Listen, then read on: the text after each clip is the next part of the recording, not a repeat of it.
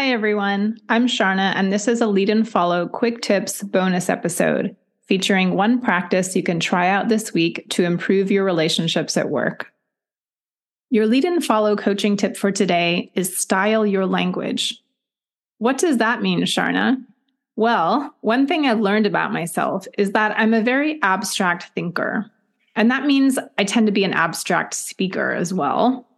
I like to distill my experiences and my thoughts into little bite-sized packages. The shorter, the better. And this can be a real strength when I'm in a group conversation, for example. I'm really good at gathering many thoughts together and finding their common thread, or summarizing a discussion into a single decision point or a next action step.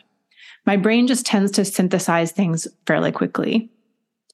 In contrast, I've learned that my wonderful husband is a narrative thinker. He likes to tell stories, and he's really great at it. It makes him a wonderful and engaging teacher. It also breathes life into any dinner party. And when he describes a new idea, it's easy and inspiring to get on board with it.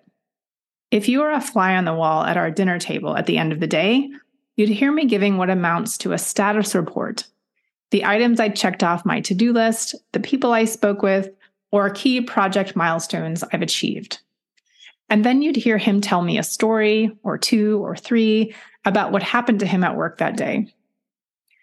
I want to note here that to some extent, all humans connect through narrative. All humans share stories, and relating one thing to another by making analogies is how we learn on a fundamental level. So it's not so much that your mind works only one way or the other, but rather, like so many things, it's a spectrum. If you're a really strong narrative thinker, though, like my husband, you may respond to almost any kind of question by telling a story. That usually starts by providing considerable background information and then describing what happened in chronological order. Stories are definitely a crucial part of how we learn, as I said, but they can be time-consuming and therefore they can sometimes be distracting.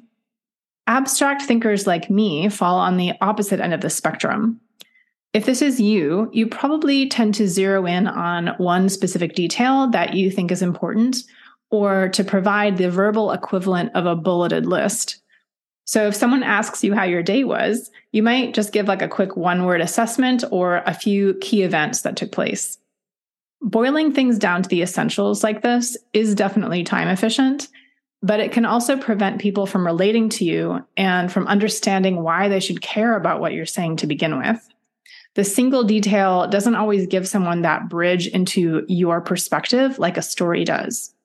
We even know from research in neuroscience that stories create an emotional hook, and that's why they motivate people to act and to change.